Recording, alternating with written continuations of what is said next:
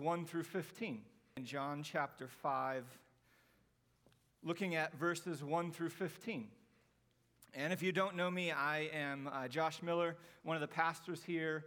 And so I don't do this often, but when I get to, it is a great privilege to bring God's word. And so let's go to him now in prayer. Father, we come to you and we thank you for this opportunity to open your word, to dive in, to see you in it today. Would you give each one of us ears to hear and hearts to receive the truth in your word? And it's in Christ's name we pray. Amen. Well, there are a number of statements that you might say are kind of like Christianese or religious type statements. I'm not going to comment on if I think these are true or not. I'm just going to throw some of them out. And so one is cleanliness is next to godliness. Let go and let God. Fear ends where faith begins. God won't give you more than you can handle. The devil made me do it. Or you're not a bad person, you just do bad things. Right? You've probably heard all of these, or at least some variation of these.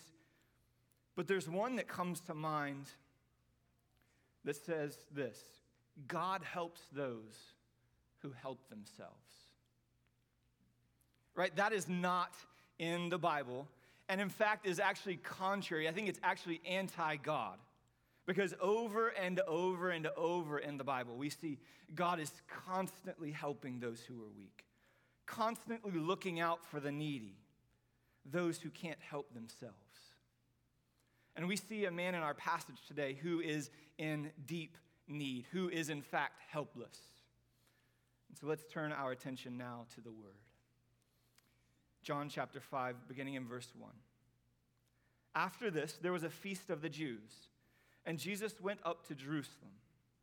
Now there is in Jerusalem by the sheep gate a pool, in Aramaic called Bethesda, which has 5 roofed colonnades.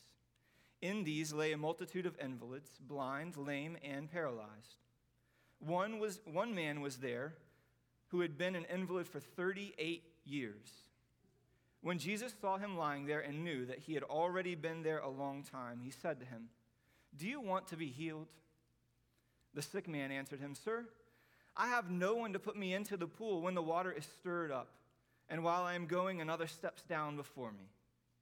Jesus said to him, "Get up, take up your bed and walk." And at once the man was healed, and he took up his bed and walked. Now that day was the Sabbath. So the Jews said to the man who had been healed, "It's the Sabbath, and it is not lawful for you to take up your bed." But he answered them, "The man who healed me, that man said to me, 'Take up your bed and walk.'" They asked him, "Who is the man who said to you, 'Take up your bed and walk'?" Now the man who had been healed did not know who it was, for Jesus had withdrawn, as there was a crowd in the place. Afterward, Jesus found him in the temple and said to him, "See, you are well. Sin no more, that nothing worse may happen to you." The man went away and told the Jews that it was Jesus who healed him. So as we dive into this passage, I just want to spend just a few moments looking at the setting, which will be verses 1 through 3, and then we'll jump into the 4 main scenes that help us see that Jesus is in fact the Lord of life. So the setting, right? Verse 1, it begins with, "After this, there was a feast of the Jews, and Jesus went up to Jerusalem." If you'd been tracking along the sermons over the last maybe year that I've been going through these miracles of John, you would notice that Jesus is a man on the move. He's constantly back and forth, Jerusalem to Galilee to Jerusalem, and now we see him coming to Jerusalem here in chapter 5. And it says, in fact, that he arrives at a time for the feast, but there's no mention of which feast it is. And it's not so important. It's just that the feast is what got him to Jerusalem. And as Jesus comes this time, it's this kind of beginning of this conflict story between Jesus and these religious leaders that continuously builds throughout the rest of this gospel. He starts to do and say things that stick in the hearts and the minds of these religious leaders that make them want to kill him. And in fact, one commentator says, on a human level, what Jesus did that day, what he said that day cost him his life, and they never forgave him. And John Piper says, conflict in the ministry of Jesus is the furnace where the steel of his identity is forged. And in the fires of conflict, his glory is made to shine. So this passage, as we're going to see today, this is Jesus, and the conflict is building. It's arising between he and these religious leaders, and we see Jesus' glory come to shine as we see that he is the Lord of life. He alone is the one who gives new life. And look with me at verse 2. Now there is in Jerusalem by the sheep gate a pool, in Aramaic called Bethesda, which has 5 roofed colonnades. So this gate, it was in the northern wall of the city where sheep would be brought through, taken to the temple in preparation to be slaughtered. And there's this pool called Bethesda. And Bethesda means house of mercy or house of outpouring, which I think is so fitting that this is the place that we see Jesus pour out mercy by giving new life. Right? And it even kind of sounds like the beginning of a really nice vacation you might take with your wife, where you're going to this resort and there's this pool, this beautiful pool, and there's colonnades where you're resting underneath the shade. But in fact, it's not like that at all.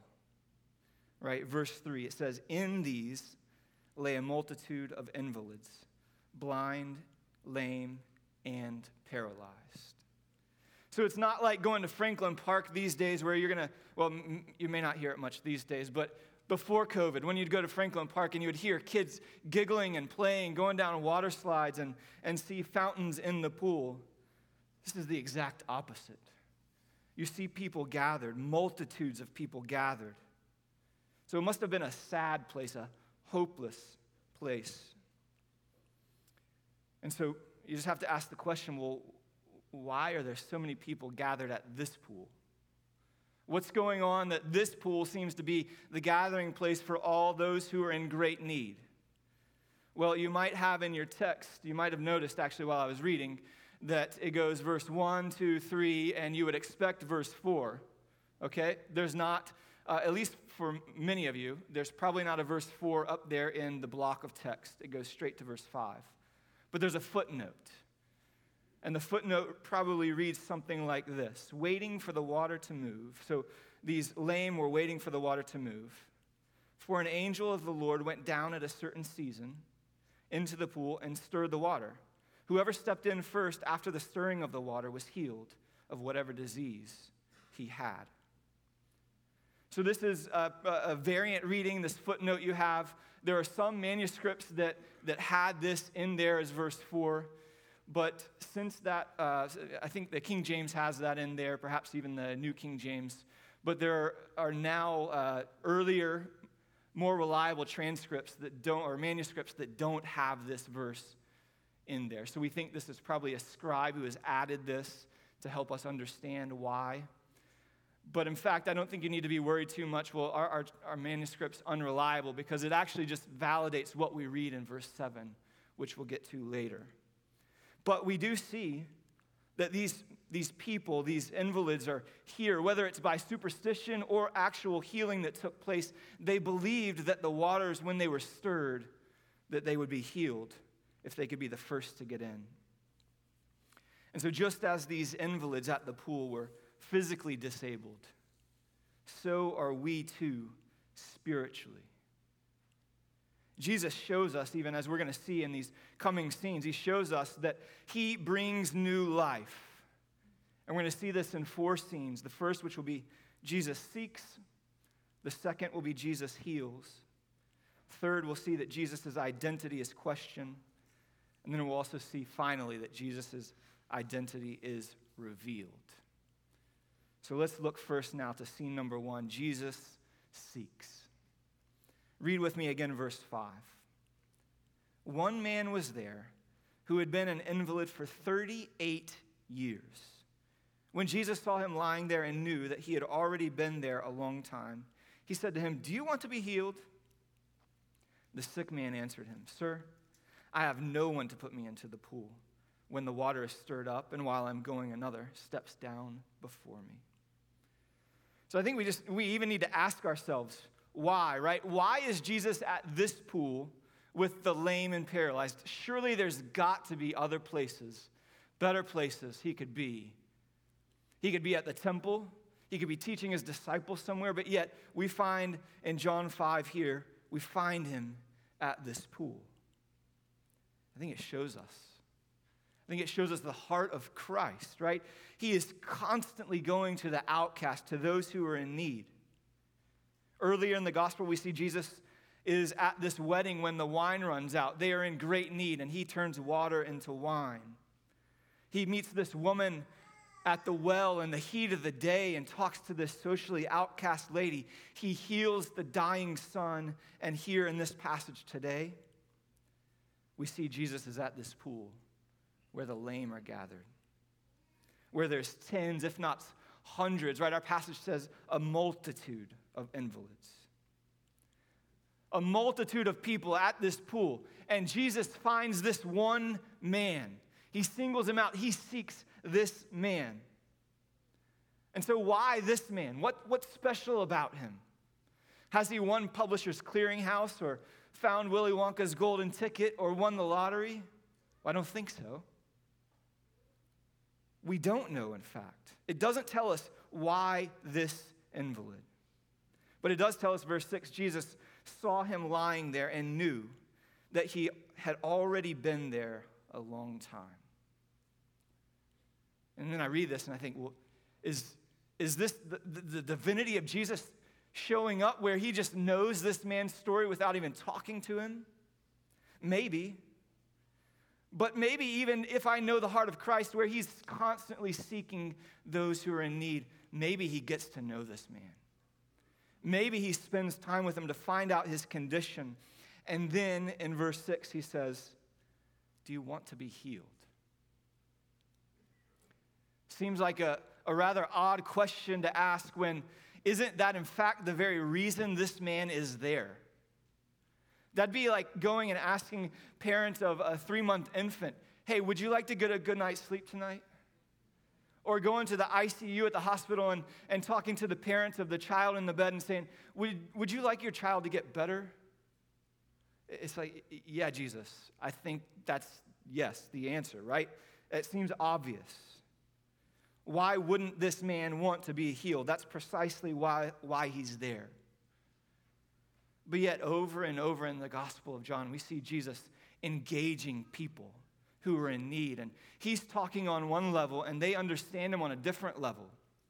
Right? Think about Nicodemus, where he asked Jesus, "Well, what do you mean by be born again? Does that mean I have to enter my mother's womb a second time?" Or the woman at the well, when Jesus says, "I could offer you living water." And she says, "Jesus, what do you mean? You don't even have a bucket." I wonder if that's what's happening here, where Jesus is asking this man, do you really want to be healed? He's helping this man, I think, see his condition, that he is helpless and that he is hopeless, because you see the response in verse 7. The sick man answered him, "Sir, I have no one to put me into the pool when the water is stirred up, and while I'm going, another steps down before me." Jesus is helping this man see his situation is absolutely hopeless. Right? This man thinks his only hope for being healed is being at this pool and getting in the water, and yet Jesus is saying the exact opposite. He's saying, "I can bring healing to you." J.C. Ryle says about this passage, he says, "Friendless, helpless, and hopeless, he lay there by the waters, but derived no benefit from them. Year after year passed away and left him still uncured. No relief of change for the better seemed to come, except from the grave." right? The only hope this man seems to have after being there for 38 years, longing to be healed, is the grave. But yet Jesus asks him, do you want to be healed? So not only does this question, I think, help this man see, not only are you hopeless and helpless, I think it also highlights Jesus' willingness and his ability to heal. Right? We see over and over in the life of Jesus that he came to lift up the weak and the weary, to help the lost and the hopeless. John 3:17 even says, "For God did not send his Son into the world to condemn the world, but in order that the world might be saved through him." So Jesus is helping this man see, I am willing and able. I'm seeking you out, right? Jesus even says that in Luke 19, today salvation has come to this house, for the Son of Man came to seek and to save the lost. Not only in this man's day was Jesus seeking the lost, but even today, Jesus seeks the lost. You may be here today, and you may feel like you are at the end of your rope, that you need someone just to give you new life, that there's something that you're lacking that must come from outside of you. There's good news. Jesus Christ, the Lord of life, he seeks the lost, he seeks the helpless and the hopeless. Maybe he's even pursuing you right now. Maybe he's pursuing you through these words of John 5. Don't turn from him. But you also might be a Christian, and you might be here thinking, well, this is great, right? This is awesome for those who don't know Christ yet to hear that there's new life in him. But let me also remind you, Christian, if you've placed faith in this wonderful truth that Jesus brings life and he seeks out those that he can give life to, you ought to be even asking yourself, what in the world did he see in me among billions of dead people? Spiritually dead people. Why me? To which you have to respond with, I don't know. I don't actually have anything to offer God that he sees as so valuable that he is willing to save me, but yet he does anyways. He seeks you. By sending his Son to die, he seeks you. By you hearing the word of God and leading to conviction and brokenness of sin, he seeks you by giving you faith in Christ. So Jesus, he's the Lord of life. He seeks the lost. We're able to have life in him because he seeks us. Which brings us to our next scene. Jesus heals.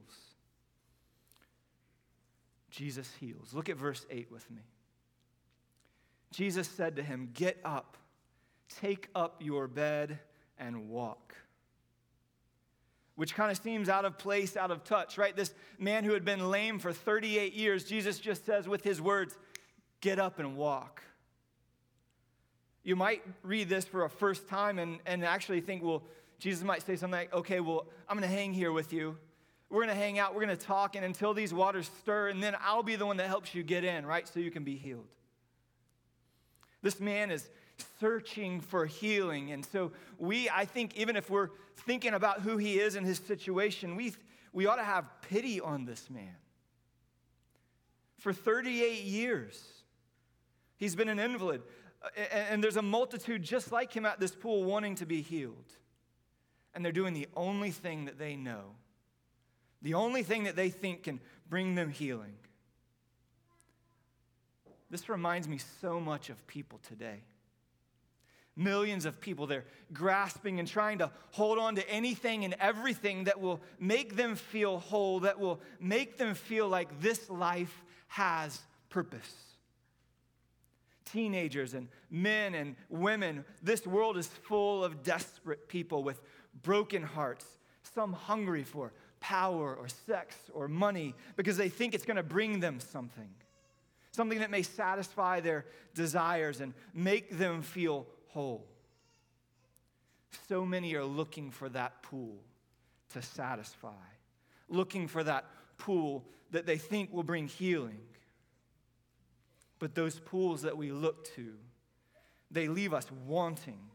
And this man, 38 years, maybe for you, 18 years or 28 years or a lifetime. Are you still looking for that pool to heal you? And Jesus tells him, right, get up, take up your bed and walk. Because he says this pool cannot heal, right? There's nothing in this life that will heal your soul, nothing outside of Christ. And so this man, you even see, he doesn't cry out, he doesn't call out for Jesus, he doesn't even ask to be healed. He doesn't even know he's in fact in the very presence of God himself. Jesus sought him out. Jesus healed this man. Jesus gave this man new life. And what happens? He's healed. Right? It's not from the source that this man was searching from. It wasn't this pool, but it isn't salvation the same way for us. We at one point or another are searching for so many things that we think will make us well, that will heal us, that will make us whole. And in fact, Christ sees us at our own pools and he seeks us out. Maybe even today, maybe even right now, you feel empty because you realize these pools that you've been seeking satisfaction from, in fact, don't heal you. Maybe you would answer the question of Christ, do you want to be healed? Maybe today, for the first time, you would even say, yes, I want to be healed from something outside of me. I need Christ. I need you, right? Christ sought this man out. Christ healed him of his infirmities, even though he had nothing to offer. And guess what? Christ continues to heal. He continues to give new life today. And verse 9, it says, and at once the man was healed and he took up his bed, right? This healing, this salvation that God brings, this new life, it was instantaneous. There was nothing at all the man was required to do. Jesus doesn't say, well, let me refer you to a physical therapist. He doesn't say, well, you should try to be a good person or you need to go and serve the poor. Instantly, at the word of Christ, this man is healed. And so it's a truth that I think we need to hear over and over and over. That there is nothing that you can do to bring yourself new life. You can't clean yourself up. You can't be good enough. That the only way is that Christ would give you new life. And in fact, it's Romans 5:6 that I think is so helpful. It says, for while we were weak, at the right time, Christ died for the ungodly. You had nothing. Just like this invalid, he had nothing. He was going to the only place for healing that he thought could heal. And yet Christ sees him helpless and hopeless and extends new life, gives him new life. Christ sought him out. Christ healed him. And now in our third scene, we're going to see that Jesus' identity is questioned. Look at verse 9 with me. Now that day was the Sabbath. So the Jews said to the man who had been healed, it's the Sabbath, and it's not lawful for you to take up your bed. But he answered them, the man who healed me, that man said to me, take up your bed and walk. Now, I don't know much about music. Really, I know nothing about music. I can't clap and sing at the same time. It's just too difficult. And I actually meant to ask Quentin before service. I think the minor keys are the really hard, kind of fear-inducing keys. Is that right? Yes, I got it. All right. So if this were a movie, this is the time in the movie where the minor keys would be played and you would hear just this swell of, something's about to happen. What's coming? right? The conflict is now about to emerge where Jesus is doing things or has done things that the religious leaders are about to find out about. They see this man, right, who has been healed, who's carrying his pallet, walking on the Sabbath. And you need to know that the Sabbath is a huge deal to the Jews.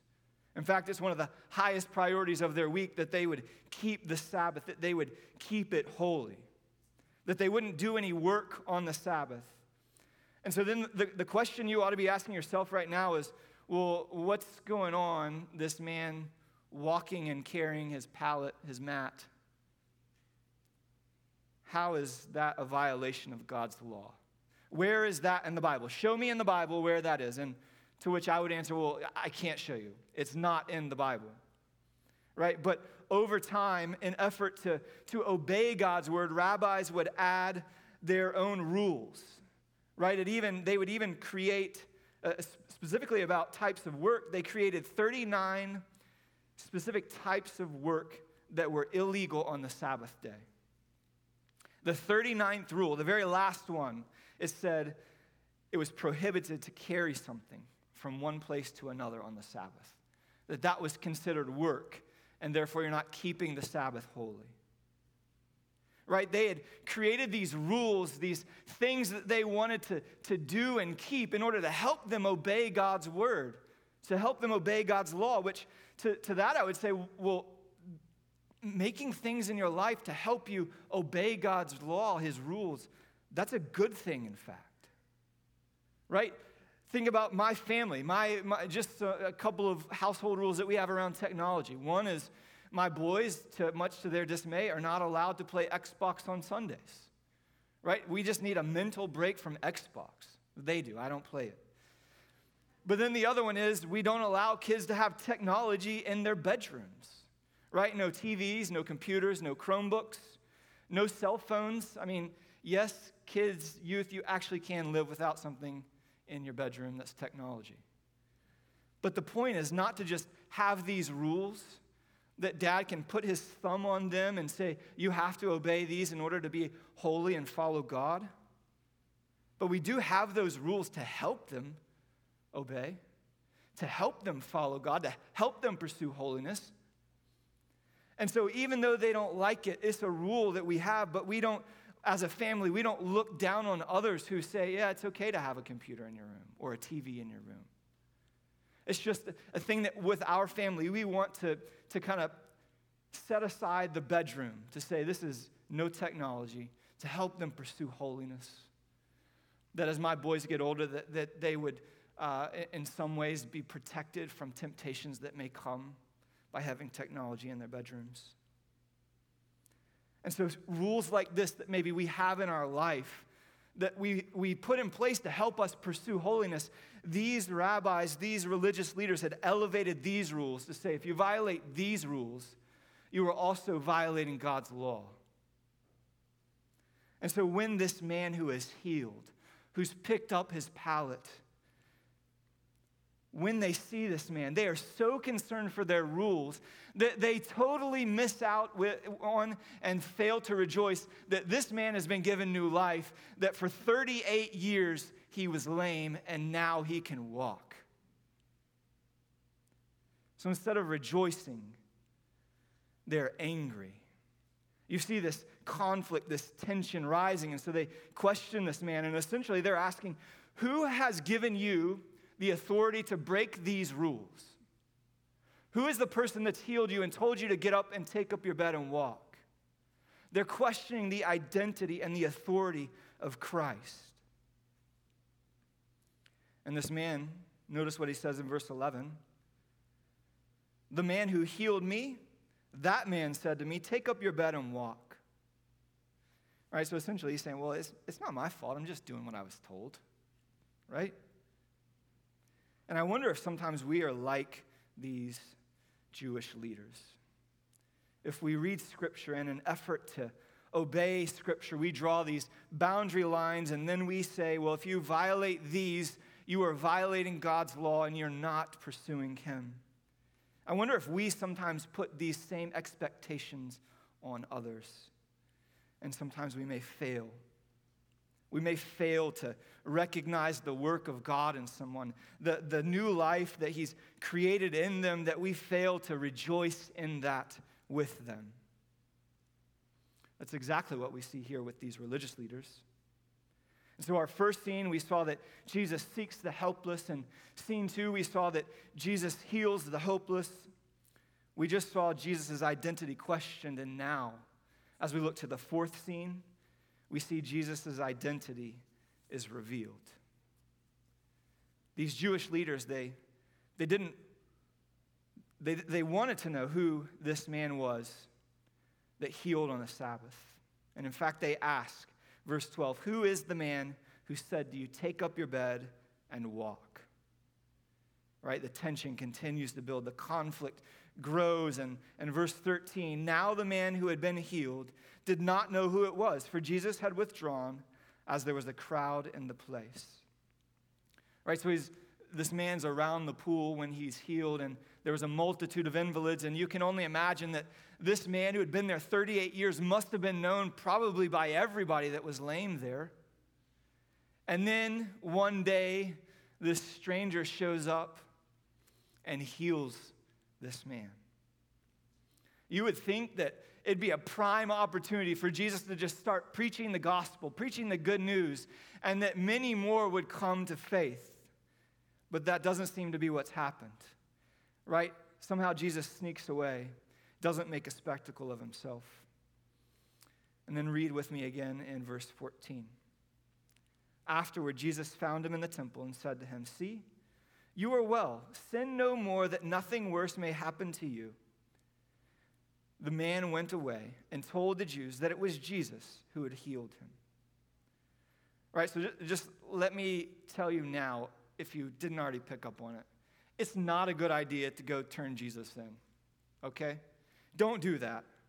This man, Jesus healed this man, right? And this man is now going to these leaders and telling them what's happening. But we can't pass over the words of Christ here. He tells this man, sin no more. Sin no more. It almost sounds like that Jesus is saying, you're lame for 38 years because you have sinned. And so I want to pause for just a second and help us think, does every sin lead to some sickness? Or let me even reverse it the other way. Every time you come down with a cold, or every person that you see in a wheelchair or using a walker or who is lame or blind, does that mean there's been a specific sin in their life that has led to that occurrence? To which, if we look at Scripture, the answer is not always. Right? If you were to look at John chapter 9 with this man who's born blind, the disciples asked Jesus, well, has this man sinned? And he says, no.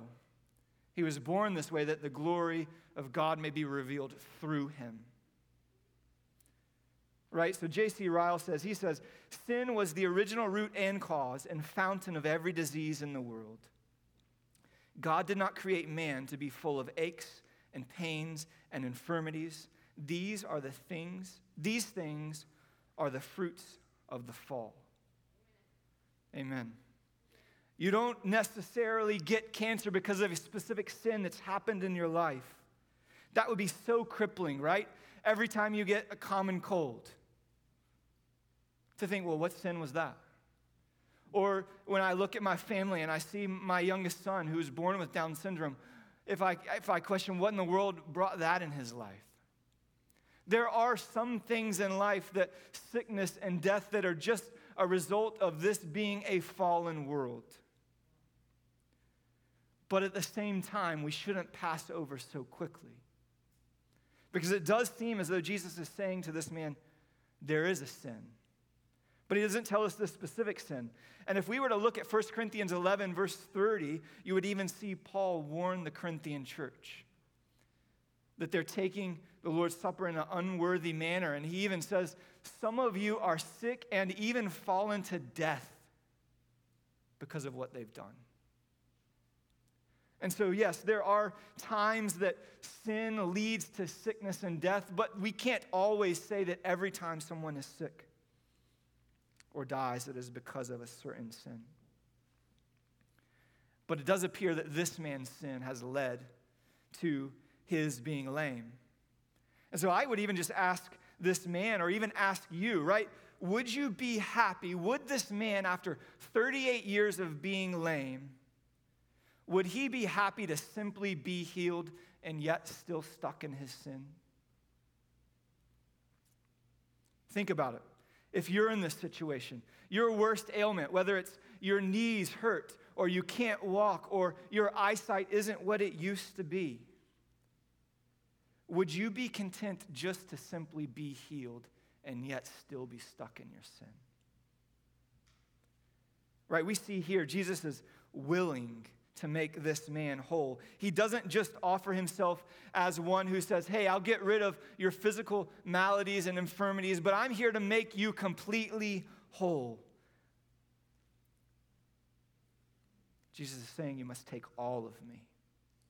I must be Lord of your life, not just part of you that kind of makes your life, enhances your life and makes life better for you. You can almost hear Jesus saying, I've sought you out. I've healed you. Now get on with your new life. Forsake your sin, turn from it, and follow me. Come after me, right? Surely the one who can make you whole, surely he also ought to be obeyed in new life. So if you're here, if you don't know Christ yet, I want to ask you, are you willing to lay aside your life? Are you willing to turn from sin and follow Jesus? He stands ready to heal. He stands ready to give new life. And Christian, this is a very clear word to us as we follow Christ in new life. I want to ask you, is there a sin that you're clinging to? Is there a secret sin that you have secretly enjoyed and kept from everyone else, that they would be floored if somebody found out that you'd be floored if somebody found that out about you? Let me plead with you today. Hear the words of Christ. Sin no more. Don't let it so easily entangle you that you would forsake it and that you would turn to Jesus. Because we also need to hear the next phrase in verse 14. Sin no more that nothing worse may happen to you. Right? Forsake your sin, because if you don't, if you make a practice of sin, if you enjoy it and never forsake it, if you don't hate your sin, there's a somber warning. And that is eternal destruction. That is way worse than having 38 years of being lame, of going the rest of your life and enjoying your sin. There is a consequence. So let none of us be fooled today that you can't keep Jesus and cling tightly to your sin, so don't be fooled. You can't hold on to both. So when Jesus comes and gives you new life, let us forsake sin. Let's turn from it. But I don't know if you picked up on it. There's no resolution to this man's life. We don't see in this passage, right? This man then goes out and forsakes his sin and follows Jesus. We don't hear that. And so I think John does that intentionally because it forces you and I reading it today, and anyone else who has ever read this, to say, I don't know what happened to that man. What about me? What about me? Have I confessed Christ? Have I received new life? Am I willing to turn from my sin and follow him? So let me ask you as we close, will you walk in new life today? Will you sin no more by the power of God? Because that's the only way that you can live this new life that Christ offers, is by God's help. Let us go to him now in prayer. Father, we thank you for today. We thank you that through Christ we are offered new life, that he seeks out the lost, that he helps the hopeless, and he gives new life. If there is anyone here today that you, through the power of your Spirit, have been convicting of sin, would you help them to reach out to somebody, to their friend that they came with? Or if they don't know anybody, then maybe they would just talk to the person next to them and say, I've heard about this new life. I need it because I've been seeking the pools of healing that I've been searching for, and nothing has helped. Would you bring new life today? And for those who are your children that you have sought out, that you have redeemed and given new life, would you help us to sin no more? Help us to hate sin. As in Christ's name we pray. Amen.